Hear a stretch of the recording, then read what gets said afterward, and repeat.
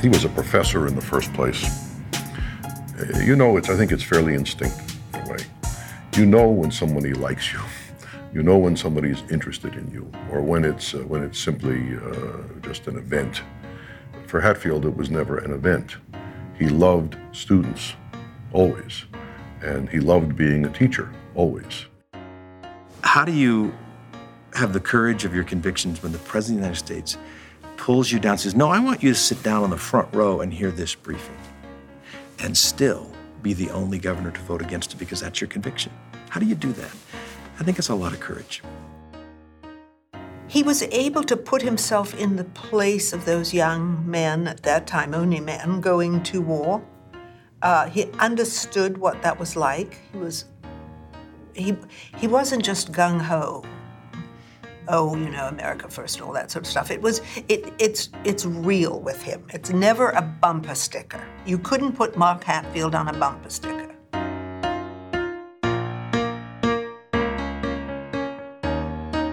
Born in Dallas, Oregon, to a blacksmith and a teacher, Mark Odom Hatfield would go on to become one of Oregon's most important elected officials. For 46 years, he represented the state from the legislature on up to the U.S. Senate. I'm Kevin Curry. July 12, 2022 would have been the senator's 100th birthday. So this season, we revisit the moment of Mark Hatfield's 30-year career in the United States Senate. Our guides are the voices and memories of those who worked closely with him and observed his leadership. We will hear about the times he stood for what he believed without fear of the consequences. His ability to work across the aisle for what was best for both Oregon and America. And his career-long defining work against nuclear weapons and war. The second season of Revisit the Moment is the perfect opportunity to dive back into the 55 interviews conducted for the 2014 documentary film, The Gentleman of the Senate, Oregon's Mark Hatfield.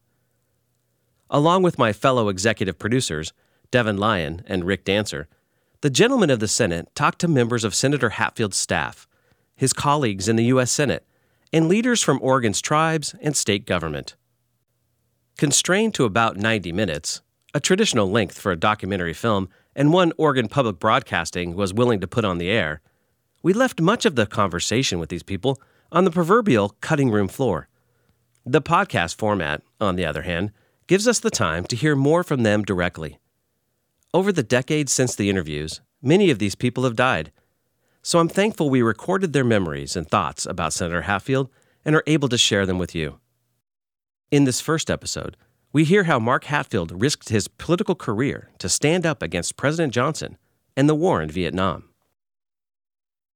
Mark Hatfield joined the U.S. Navy after graduating from Willamette University in 1943. He served as a landing craft officer, shuttling troops into some of the worst battles in the Pacific, like Okinawa and Iwo Jima. He was also among the first sailors to witness the devastation of Hiroshima after the United States dropped the atomic bomb. After the war, he earned a master's degree at Stanford University and began teaching political science at his alma mater. While teaching at Willamette University, Hatfield was elected to the Oregon House of Representatives in 1950. He would become the youngest Secretary of State in Oregon history in 1956, just 34 years old. Hatfield's time in that office would be short. In 1958, he jumped into a crowded GOP primary for governor, against the wishes of party bosses. He won the primary, defeated the sitting Democratic governor in the general, and became the youngest Oregon governor in history at that time. 8 years later, after being term limited out of the governorship, Hatfield would be elected to one of Oregon's U.S. Senate seats. This season of Revisit the Moment is sponsored by the Oregon Historical Society. The Oregon Historical Society is dedicated to making Oregon's long, rich history visible and accessible to all.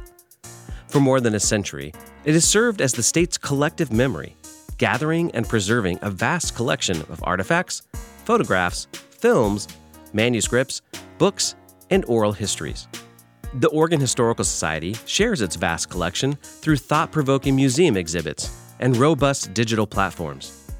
It brings history directly to Oregon students in ways that bridge gaps of time and perspective, and supports lifelong learning through many public lectures and events. For over 2 decades, the Oregon Historical Society's Marco Hatfield Lecture Series has earned a reputation for hosting America's most prominent historians, biographers, and public officials. The series began at the suggestion of Senator Hatfield and continues as a tribute to his legacy of public service and as an opportunity to share stories of the people and events that have shaped American history. Learn more about the Oregon Historical Society online at ohs.org. The race for Oregon's open U.S. Senate seat in 1966 was unique by any definition. A pro-Vietnam War Democratic candidate versus a Republican who was a staunch war opponent. Marty Gold served on Mark Hatfield's senatorial staff in the early years. He was drawn to Senator Hatfield in part by that strong opposition to the war.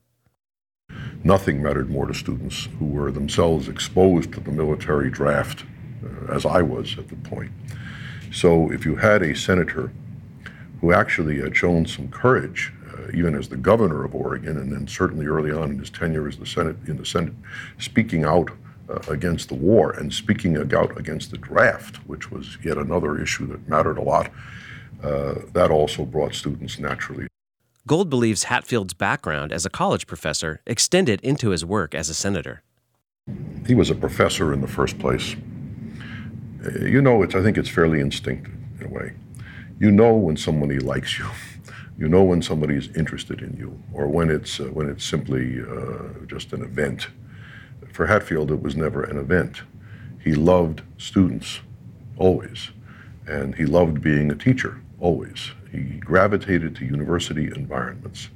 So therefore, immediately, students understood that he identified with them and remembered being a student himself. He wasn't that old at the time. He was in his middle 40s anyway when I first got to know him. So he wasn't that far removed from the days when he was a professor, and he certainly wasn't that far removed from his academic interests. And I think in general, students found that he was a very compatible and simpatico personality for them. For Mark Hatfield, the war wasn't a partisan issue to begin with. He had always opposed it. In fact, as governor of Oregon, he was unique among his fellow governors across the country on this issue. He took great hits. It almost killed his political career. When he was the governor of Oregon in his last year of a very successful 8-year governorship, he went to the National Governors Association meeting and voted on a resolution to support the Johnson administration on the Vietnam War. In that vote, 49 people voted aye and 1 voted no. He voted no, and that was not a popular position at the time. Vic Gilliam served on Senator Hatfield's staff from the mid-'70s to early '80s.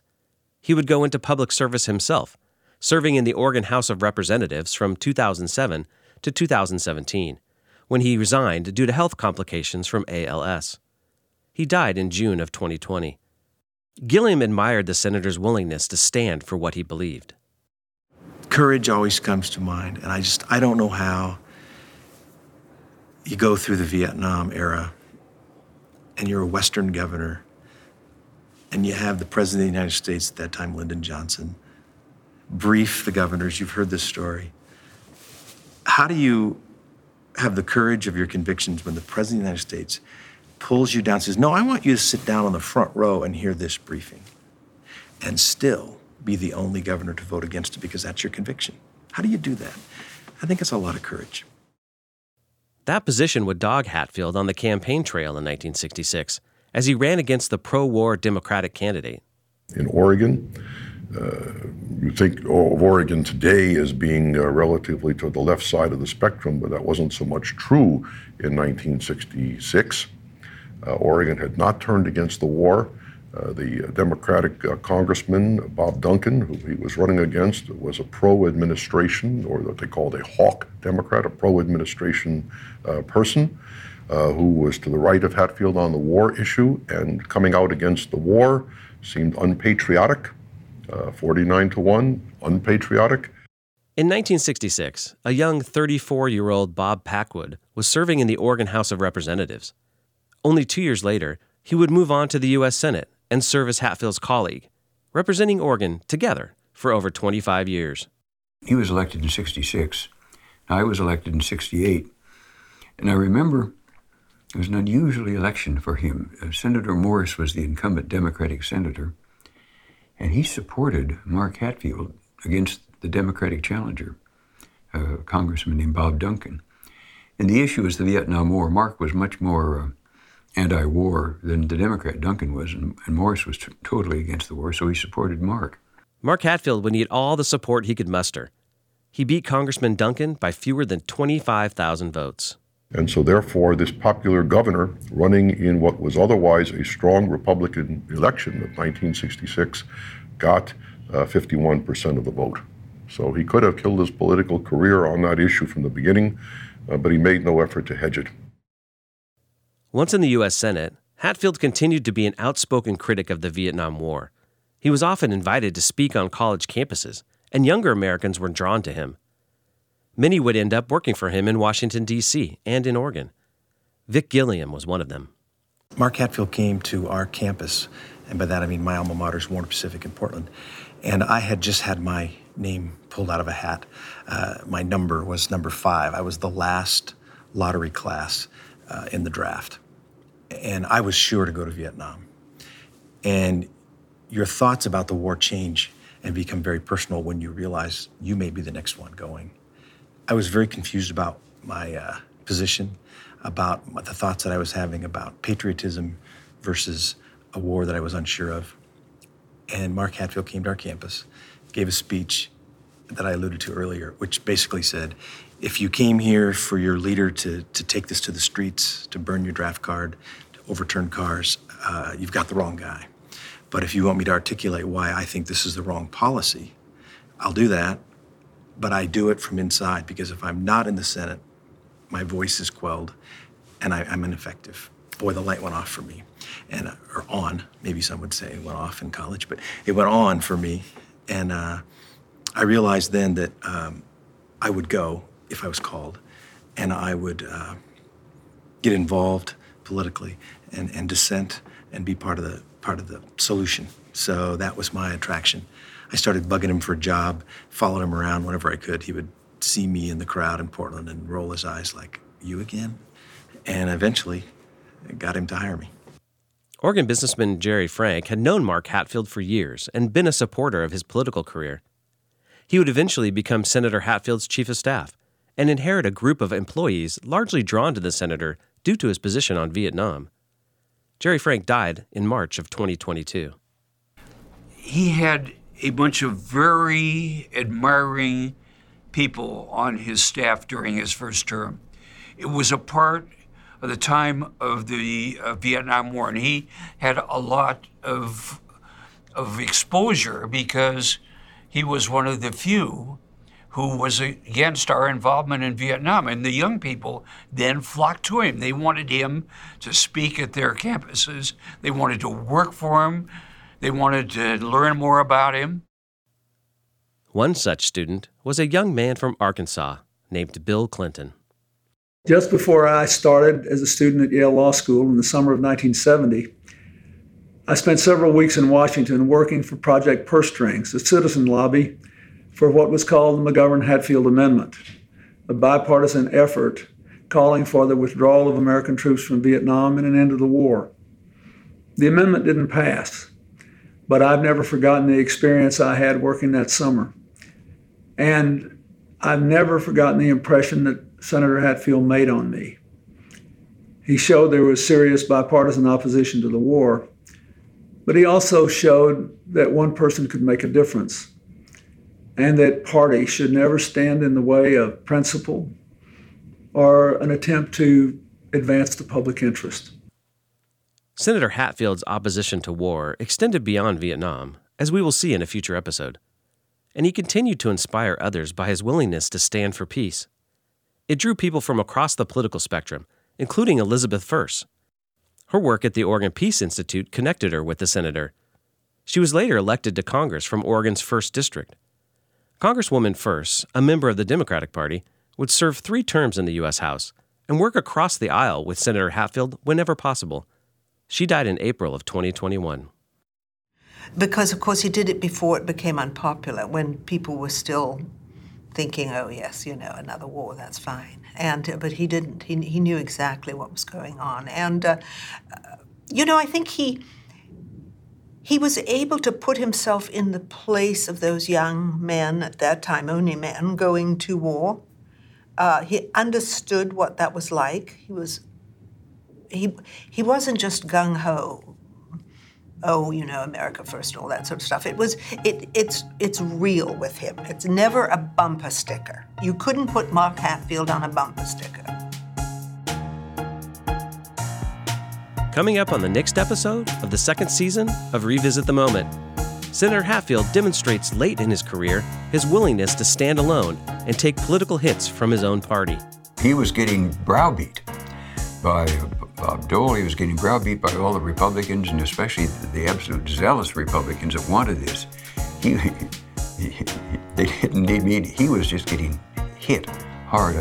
You could see it at our caucus luncheons. You could see it, and there'd be some Republican conference meeting, some other issue, and 2 or 3 senators would surround Mark and really hit him on this. He withstood an immense pressure on this.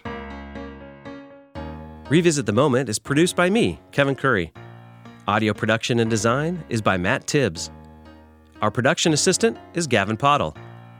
We record at Linfield University in the studios of the Linfield Podcast Network.